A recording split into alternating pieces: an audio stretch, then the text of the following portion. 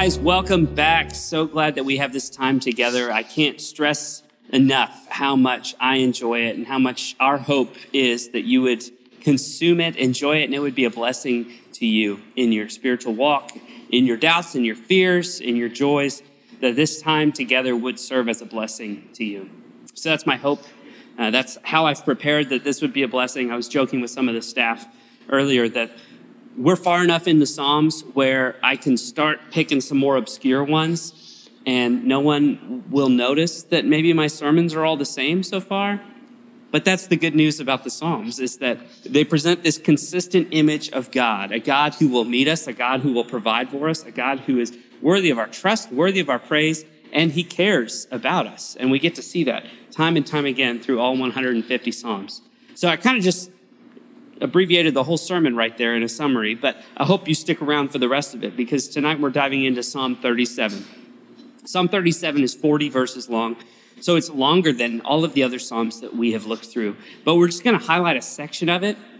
But the purpose of this psalm is an acrostic poem, but it's also written to be educational. It's written to be a sermon in and of itself. But I wanted to focus in on part of it to really highlight the focus of this psalm, to really highlight what's going on. And then I want to encourage you to go back and read it because there's some really good stuff in there about how God has a sense of humor and God does laugh. There's great wisdom in there about how people who have been somewhere really have a lot of influence and a lot to offer to people who have not been somewhere. So I encourage you to read the whole thing at some point through this week, but I want us to highlight a few things about it. Charles Spurgeon says that this sermon highlights the great riddle of the prosperity of the wicked and the affliction of the righteous. So another way to put that is it highlights this dynamic we have in our culture, in our times, in our society, where we see a lot of people who are thriving and succeeding who we don't think deserve to thrive and succeed. We often see people who get rich or get a promotion or get the newest car or the fancy house or whatever. We see these people who are living up to the highest measure of success that we deem successful who don't deserve it. Whereas when we're faithful, when we're pursuing the Lord, we feel like, well, maybe we're not getting where we wanted to be. We aren't cutting corners, so we're not getting as rich. Our needs maybe aren't getting met like we thought they might need to be. And so it's this push and pull, this paradox of the evil people are getting rich and the righteous people are not getting rich. And it's just not fair. And I'm not going to call Psalm 37 life's not fair, but I think Psalm 37 has a promise for us, a covenant promise about how we have hope in the Lord. We can trust in the Lord to take care of us, and he's going to take care of the wicked. He's going to take care of the evil. And their time is a short season where we may see them thrive by society's standards. But in our devotion to the Lord, as we pursue him and recognize who he is, he will remain faithful, and we will see how we become successful, how we thrive, and how all our promises are made true in him through Jesus. So this is the Psalm of David. David wrote it when he was older, we know, because he references being older and wiser and offering that in a younger form. So this psalm reflects kind of the book of Proverbs, where it's an older person teaching a younger person. And it's an acrostic, so each verse starts with a different letter of the Hebrew alphabet. So some fun facts about the psalm, but I think there's a lot of promise in here for us. If you struggle with comparison or worry or doubt, this psalm has a lot of hope for you. And I've learned during this season that maybe I'm struggling with comparison and maybe a little bit of worry, which is new to me. I've never really dealt with that. So tonight we're looking at a psalm that I need to hear and be reminded of. And I would hope it's encouraging to you, but a lot of this is so that I could be reminded as well, so that I could be encouraged as well, so that I could continue to teach and influence and direct people toward the promise that God has for us in the Psalms, in his word, and in his son, Jesus. So we're going to dive in, same pattern that we've kind of followed. We're going to read a few verses, talk about them, read a few verses, talk about them, and I really think it'll help us break down the text as I've read it and as I've studied it. So let's read Psalm 37, verses 1 and 2. Do not fret because of those who are evil, or be envious of those who do wrong. For like the grass, they will soon wither. Like green plants, they will soon die away. So this is this sets us up. It puts the ball on the tee for us to see where are we headed, what is this going to be about? And he says, don't fret. This is the very first command, advice, that this older, wiser David is offering to the reader, offering to the Jew, offering to us as we receive it. Do not fret. And so in the original Hebrew, that word fret translates a couple different ways. One way is heat up. When you fret, you're heating up, like your heart is burning, you're actively stressing about something, so your body temperature is rising. And another translation of that word fret is when you're being gnawed at, like a dog would be chewing on a bone, gnawing on a bone. It's this continual effort to build, to grow. And he says, do not do that. So don't fret, don't worry, don't let your heart burn, don't begin to fume, don't let the steam blow out your ears as you worry or fret. Don't do that. And then there's an immediate because of the evil. So if there's someone doing wrong and you're really stressing about them, you're fretting, you feel like it's gnawing at you in your bones, he's saying don't do that because God has a promise for us. He also says don't be envious. Envy of those who do wrong. Oftentimes we're not envious of people who are doing wrong. We're envious of what they get. So we're not envious of the fact that they cheated, that they cut corners, that they lied, that they stole. But we are a little bit envious of the fact that they've got this gigantic house or this super slick car or 7 new iPhones or extra cash just to throw around. We're envious of those things. But they're like the grass that withers. And we see this every year. Grass grows and then it dies off. There's a season where it thrives and there's a season where it dies. Green plants, as well, is another phrase that David uses. He says, these people are like green plants. I just planted a couple shrubs in my backyard because it's time to plant them, and the little label from the store I bought them from said how to plant them and when. So I did that, and I'm seeing that one of the plants is really getting green and big and lush, and the other one, all the leaves fell off, and the sticks it's just twigs. There's no flowers on it, and it's starting to get smaller. And I can look at those and see like, wow, there is a season where this shrub will grow and grow and grow. There's also a season where it will die. And there's coming a season in a few months where our trees, the leaves will fall off of them. Our plants will no longer have flowers on them anymore. And so as we look here, we should not fret. We should not be envious of people that are like grass, people that are like plants, successes that are really not successes. Yeah, someone may have more money. Someone may be more wealthy, more influential. They may have a better job, a better house, a better car, a better opportunity. But there's more for the Christ follower. There's more for the righteous. And that's what we get to jump into.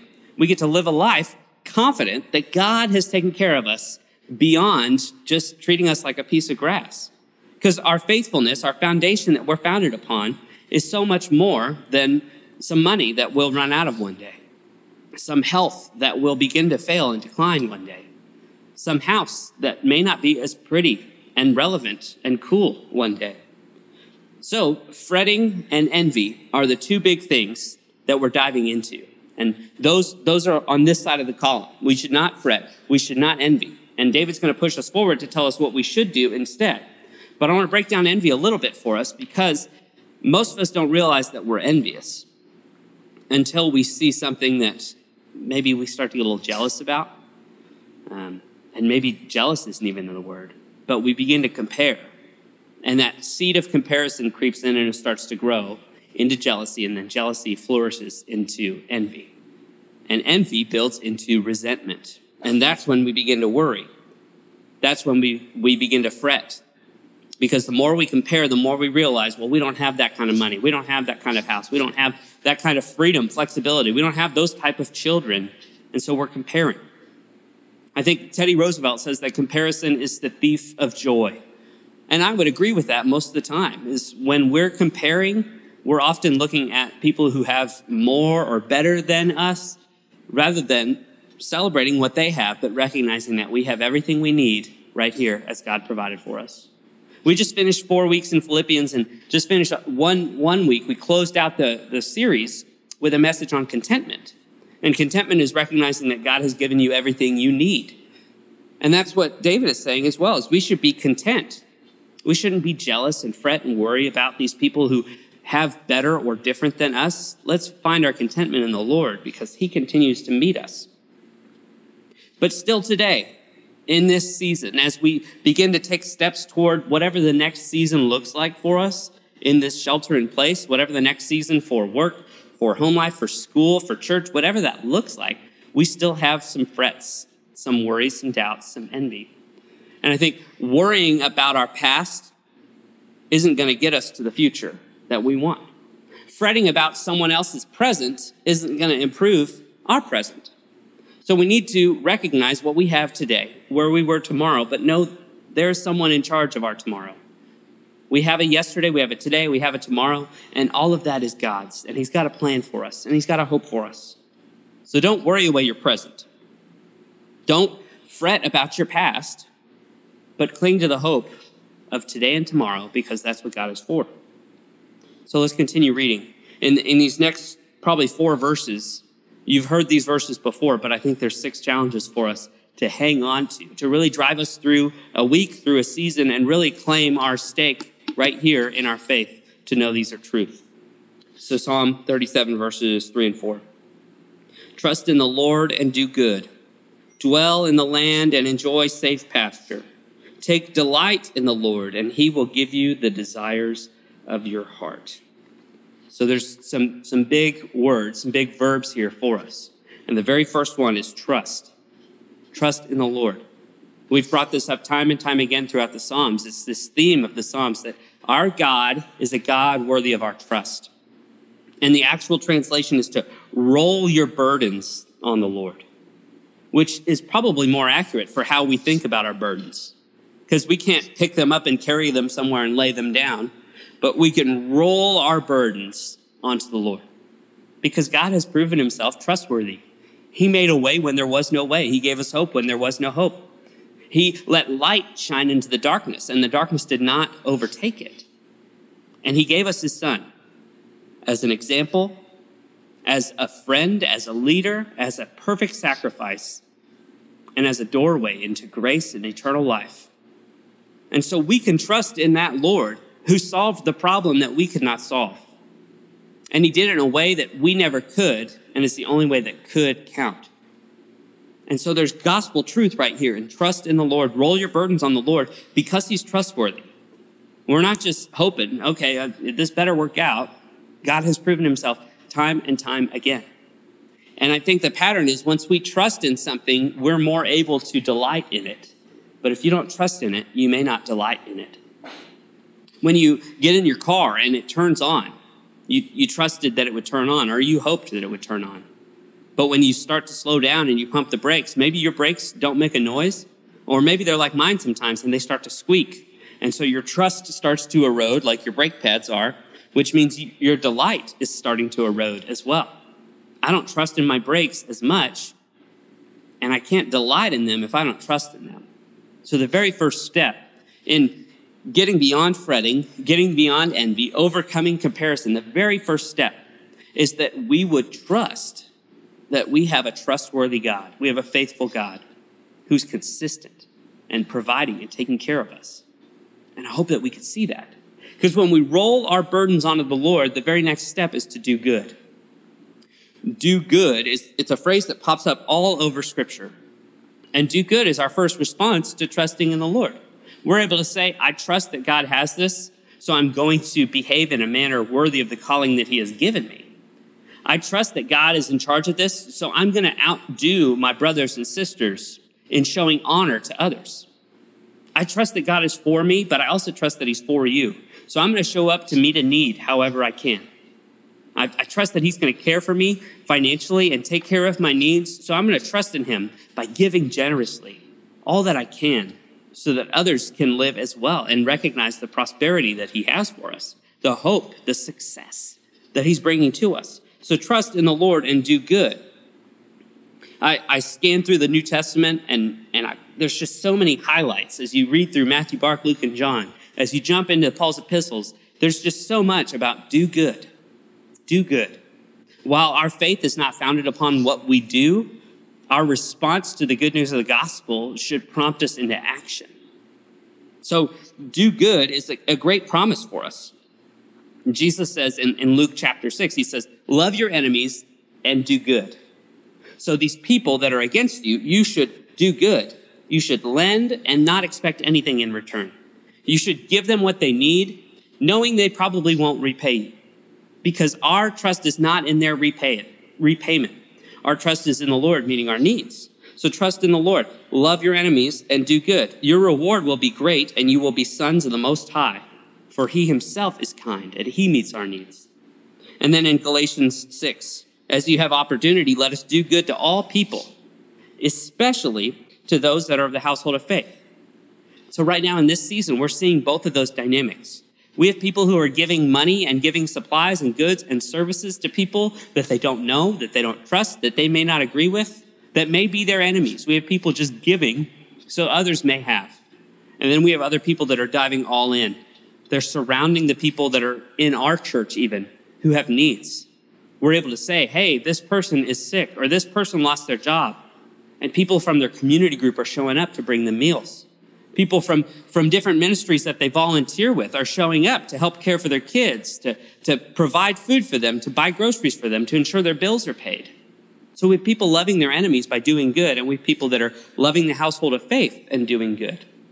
And that's our prompt. As we trust in the Lord, we roll our burdens onto him. We then do good. That's our calling. We show them the goodness of God through our actions. And there's so much more through the New Testament in 1 Thessalonians, 2 Thessalonians, 1 Timothy, and then Mark 12 is where we see do good most prevalently. And when Jesus says that the greatest command is that you shall love the Lord your God with all your heart, soul, mind, and strength, and the second is like it, that you shall love your neighbor as yourself. Loving someone is doing good. Doing good by the Lord, doing good by them. And the more we do good, we don't earn more favor in the eyes of the Lord.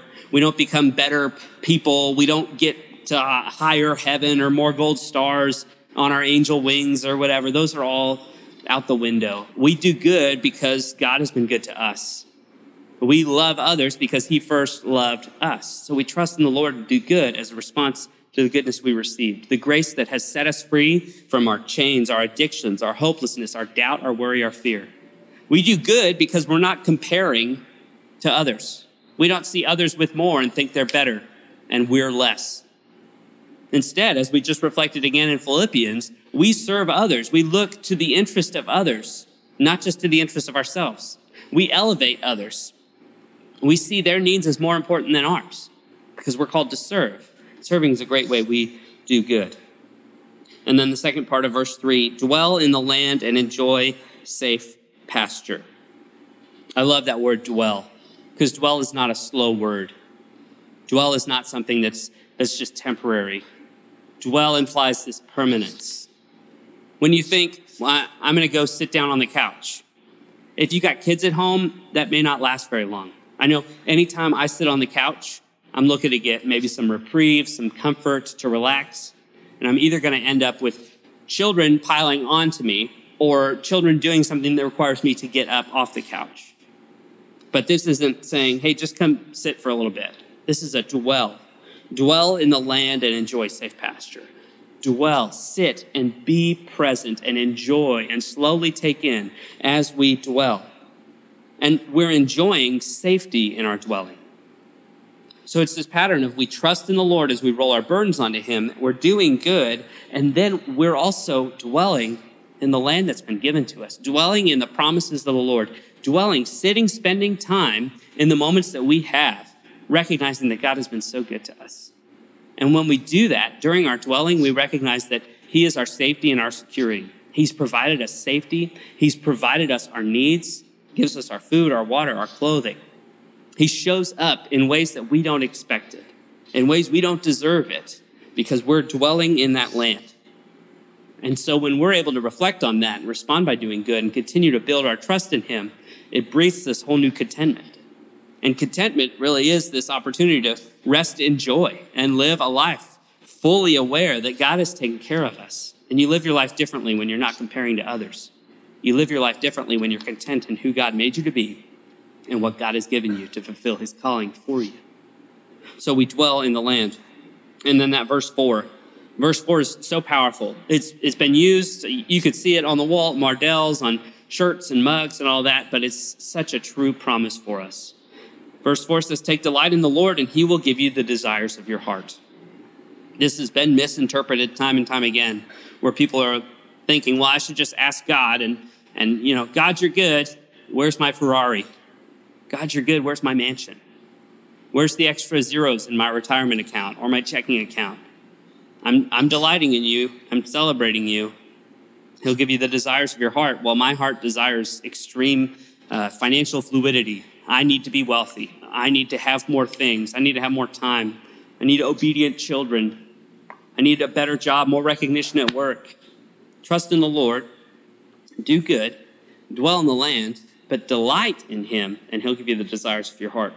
This word delight really does point us to Jesus, because we're delighting in God because he's given us a firm foundation to rest on.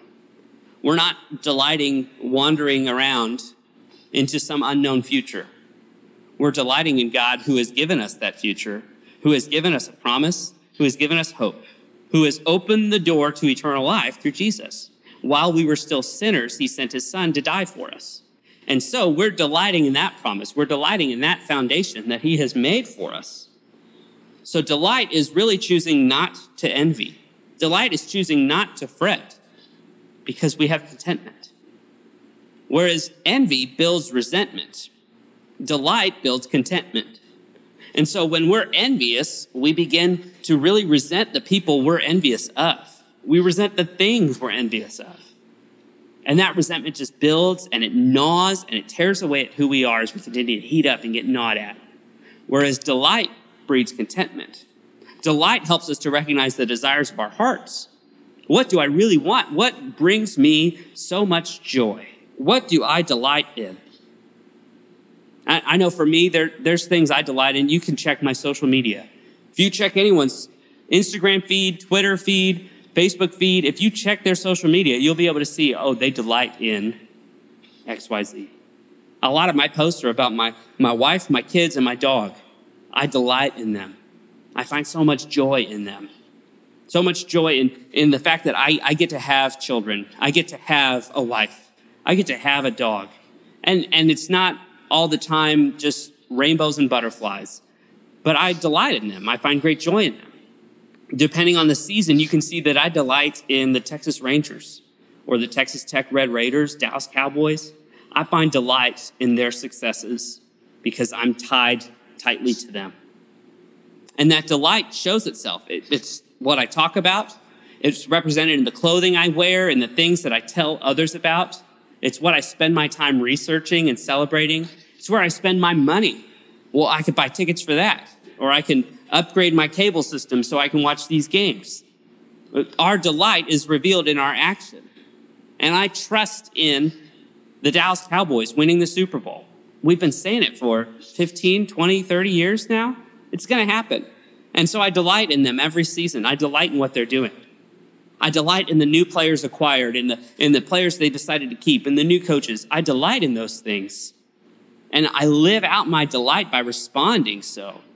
People have no question where my loyalty is, where my contentment lies. But when we delight in the Lord, how is that revealed? I don't want to just sit up here and say, hey, you should like God more and things are going to be okay.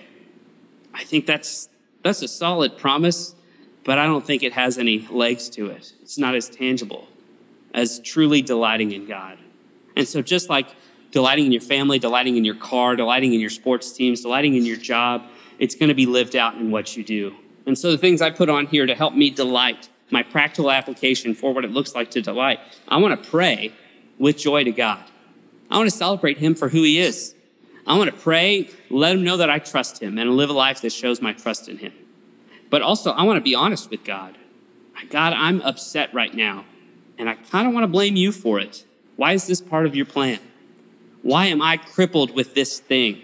Why is this my thorn? Why didn't I get an easier struggle, an easier temptation? Something less public, something less embarrassing, something less debilitating. I want to be honest with him because I trust in him. And so I'm going to delight in him by being real. And there are people in your life that you could probably reflect on currently or in the past where you've thought, I was so honest with that person because I genuinely trusted them. I delighted in the fact that they were for me no matter what I said. And so I think praying recognizes a commitment to talking with God, a commitment to a relationship. But praying honestly and earnestly, trusting him, knowing that he already knows, I think it demonstrates the next level of being able to delight in him. Saying, God, you already know. You already know my struggle, my bent. You already know my thorn, my pain, my temptation. You know my wants. You know the desires of my heart. Would you help me to delight in you? So praying establishes that. Telling others about what you delight in. I think if people only knew that I just delight in my family and my sports teams, I think they're missing out on the biggest desire of my heart is that they would know the saving grace of Jesus and how much of that sets them free from what they're chasing, what they're trying to hold on to, what they're trying to claim. So if I'm not telling people about that, if I'm not posting about my delight in the Lord, do people really know about it? And is it really a delight? So how are we telling people about what we delight in? Because it should be revealed as the fruit that we bear through our lives, we should delight in the Lord, and he'll give us the desires of our hearts. Life-changing, contagious grace is the next thing. If we live a life that reveals this grace we've been filled with, this grace that we've been given, it's going to be revealed in the way we treat people. And contagious grace offers grace first, not judgment first, not reminders of the law first. We lead with grace because we delight in the grace we've received. And then really knowing God. It's hard to trust someone you don't know. You don't know their credentials. You don't know their story. You don't know if they're for you or not. But I think knowing God helps us to trust in him. And knowing God happens through dwelling in his scriptures. Let's really read about his character, because his character says that there's nothing that can separate us from the love of God in Romans 8. Scripture reminds us over and over again, he is for us. He will not condemn us. He's got so much hope for us. He's wired us a way to be a blessing to others. He has shown us time and time again that the least of these really aren't the least of these. There's so much more for them. There's so much more to us than just our sin, just our shame. And when we know God, we know those things about God, we're able to take more delight in him. And when the desires of our hearts are aligned with what God would desire for his people, he fulfills them. Because the desire of our heart of someone delighting in God is going to be a desire that's be the blessing for others. So my desire in my heart is that I would be a blessing to my kids and to my wife. I'd be a blessing to my neighbors. I do desire a Super Bowl ring for the Cowboys again, and I desire success for all my sports teams. But that doesn't really matter in the long run. In fact, I've gotten used to them not being successful, and I'm still living a great life. I'm still immensely blessed because the true desire of my heart is around God's plan for me and God's work in me, on me, and through me. So we should desire the Lord, delight in the Lord, trust in the Lord, do good.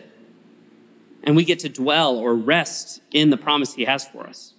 And then we've got a couple more verses here. We'll keep reading 5, 6, and 7. Commit your way to the Lord. Trust in him, and he will do this. He will make your righteous reward shine like the dawn, your vindication like the noonday sun. Be still before the Lord and wait patiently on him. Do not fret when people succeed in their ways, when they carry out their wicked schemes. This is a big one. Commit and then trust. Trust pops up again. But that word commit is a big one because so many of us have commitment issues. We change our electric provider every 6 months. We change our cable provider. We switch from Netflix to Hulu. We change the stores we shop at or the restaurants we eat at. The minute someone upsets us, the minute something doesn't go the way that we had planned, the perfection that we had lined out for our expectation in the service provided to us. We've got commitment issues. And some of the things we're committed to or not committed to don't really matter at all. If you're switching from McDonald's to Burger King, if you're switching from Popeyes to Chick-fil-A, I know that was a big one last year. A lot of people fell from grace then. But I don't think that matters as much as our commitment to who we're serving and how we're living. David writes, commit your way to the Lord. Your way is what you have to do. What you're doing, your works is another translation. When we commit what we're doing to the Lord, we're serving differently. Our integrity raises. The character that we're representing is different. Committing it's a big word, saying I'm choosing to live this way for this purpose. And our culture has built every way out of every commitment possible. Every commitment can be broken. There's lawyers who specialize in how do you break a contract legally. There's companies who will say, hey, you committed to this with that company, we're going to pay the penalty for you so you come over here and work for us or use our services. Hey, you committed these promises to this person, but you know what? It got hard. And so now we've set up this pop-up tent and we'll provide $200 divorces or however much they're doing. We're finding easy ways for people to break their commitments. And I think we have wired ourselves to expect an easy way to break a commitment because commitments come and go. But that's not the commitment David says here, is we should commit our way to the Lord, trust in him, and he will do this. Do this is he'll give us the desires of our heart when we delight in him, when we roll our burdens onto him. Our commitment is representative of the covenant that he's made with us. This promise through Jesus that he'll give us eternal life as long as we profess our faith in him, confess in our mouths, believe in our heart that he is the Lord, that he is the Savior, and live a life that we have a Lord and we have a Savior who's better than every other pursuit we could have, who's worthy of more praise we could ever give. So we commit our way to him. We commit our works to him. I wonder what every industry would look like if we had Christians, believers, living their life, working their work, doing their jobs for the Lord. Some of this is like elementary stuff. If we would stop and pray, if we would open our Bibles and actually read to know God and be encouraged by his word, if we would gather with other believers to encourage, to be encouraged, to convict and rebuke, to teach, to strengthen, to sanctify, to bless. And if we would tell others about this good news, that there's a man who took a punishment on the cross and raised from the dead so that we could be saved and set free, so we could be redeemed from all of these pains and these hardships, all these wrong decisions that we've willingly made. That's good news to be shared. So we should commit our way to the Lord. So we commit and then we trust in him again. So it's this circle of trust, do good, dwell, delight, and then commit. And when you're committed, you just jump back into that loop again of, I'm committed, so I'm going to keep trusting in the Lord. It's going to be revealed in the way that I do good. I'm going to do good and also get to dwell in the land. I get to dwell in the peace, dwell in the hope that God has given me. And then I'm going to commit my way to continue to do that cycle over and over again. Because he will make your righteous reward shine like the dawn, your vindication like the noonday sun. So it doesn't matter what these people we're comparing ourselves to get, how they live, what they're doing. He's vindicating us. Our reward will shine brighter. Our opportunity, our promise, our hope, our future is bigger and brighter than anyone we're comparing to. And that's a big deal. And so to recognize this, we should be still before the Lord and wait patiently for him. Do not fret when people succeed in their ways, when they carry out their schemes. Back to fretting. Stop getting gnawed on by what other people are doing. Instead, get on board and roll your burdens onto the Lord, who can carry them, and commit to allowing him to carry them by doing good and dwelling in his land. And that looks like being still before him. We're still before the Lord in worship. We're still before the Lord in prayer, in reverence, in reflection, in meditation. And a lot can happen through stillness. A lot can happen when we wait patiently for him.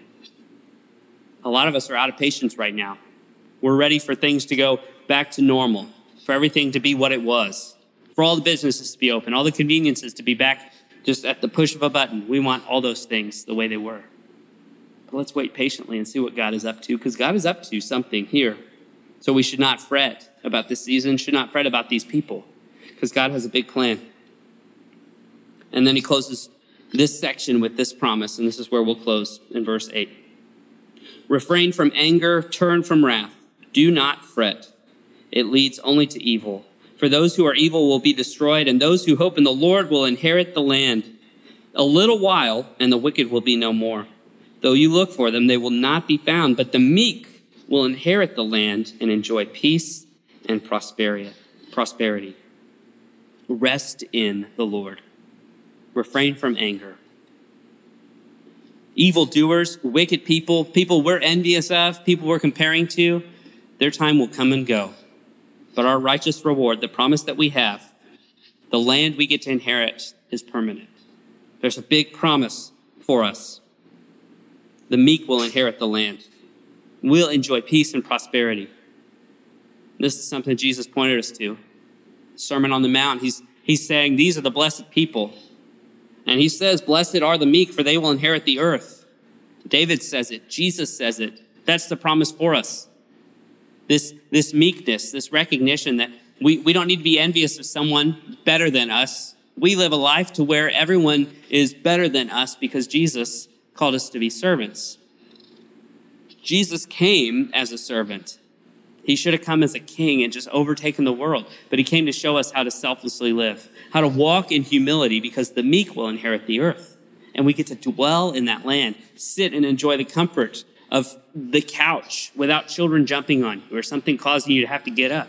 We get to enjoy rest. We get to enjoy peace, and a peace that stays. When Jesus left, he said, my peace I give to you, my peace I leave with you.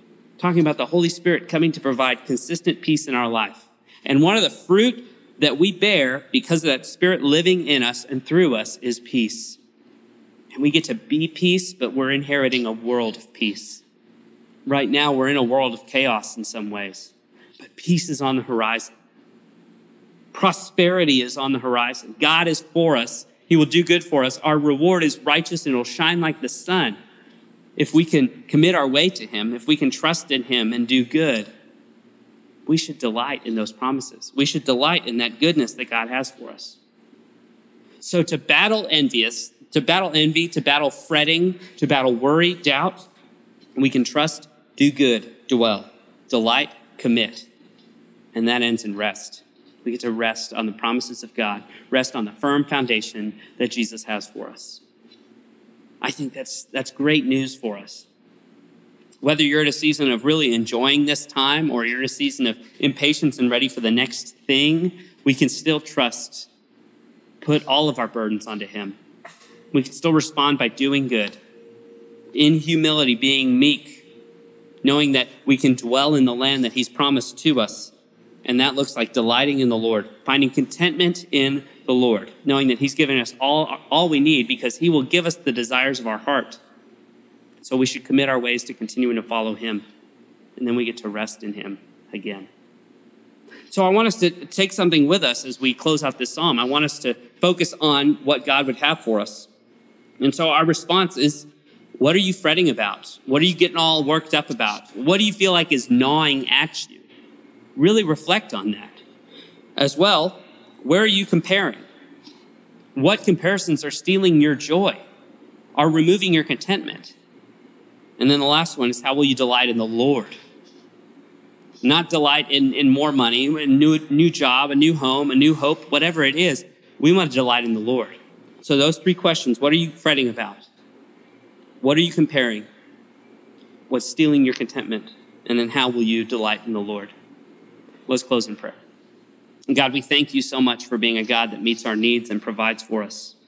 We thank you so much for showing us through your word the promises that you have for us. So would you convict our hearts right now? Would you help us to see where we're not delighting in you? Would you help us to see where we're not doing good, where we're not trusting in you?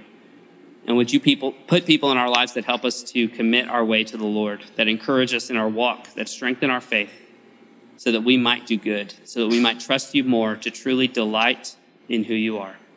We thank you for the grace you give us through Jesus, in his death and his resurrection. And it's in his great name we pray. Amen. Amen. Thank you guys so much for joining us. We look forward to seeing you guys with us on Sunday.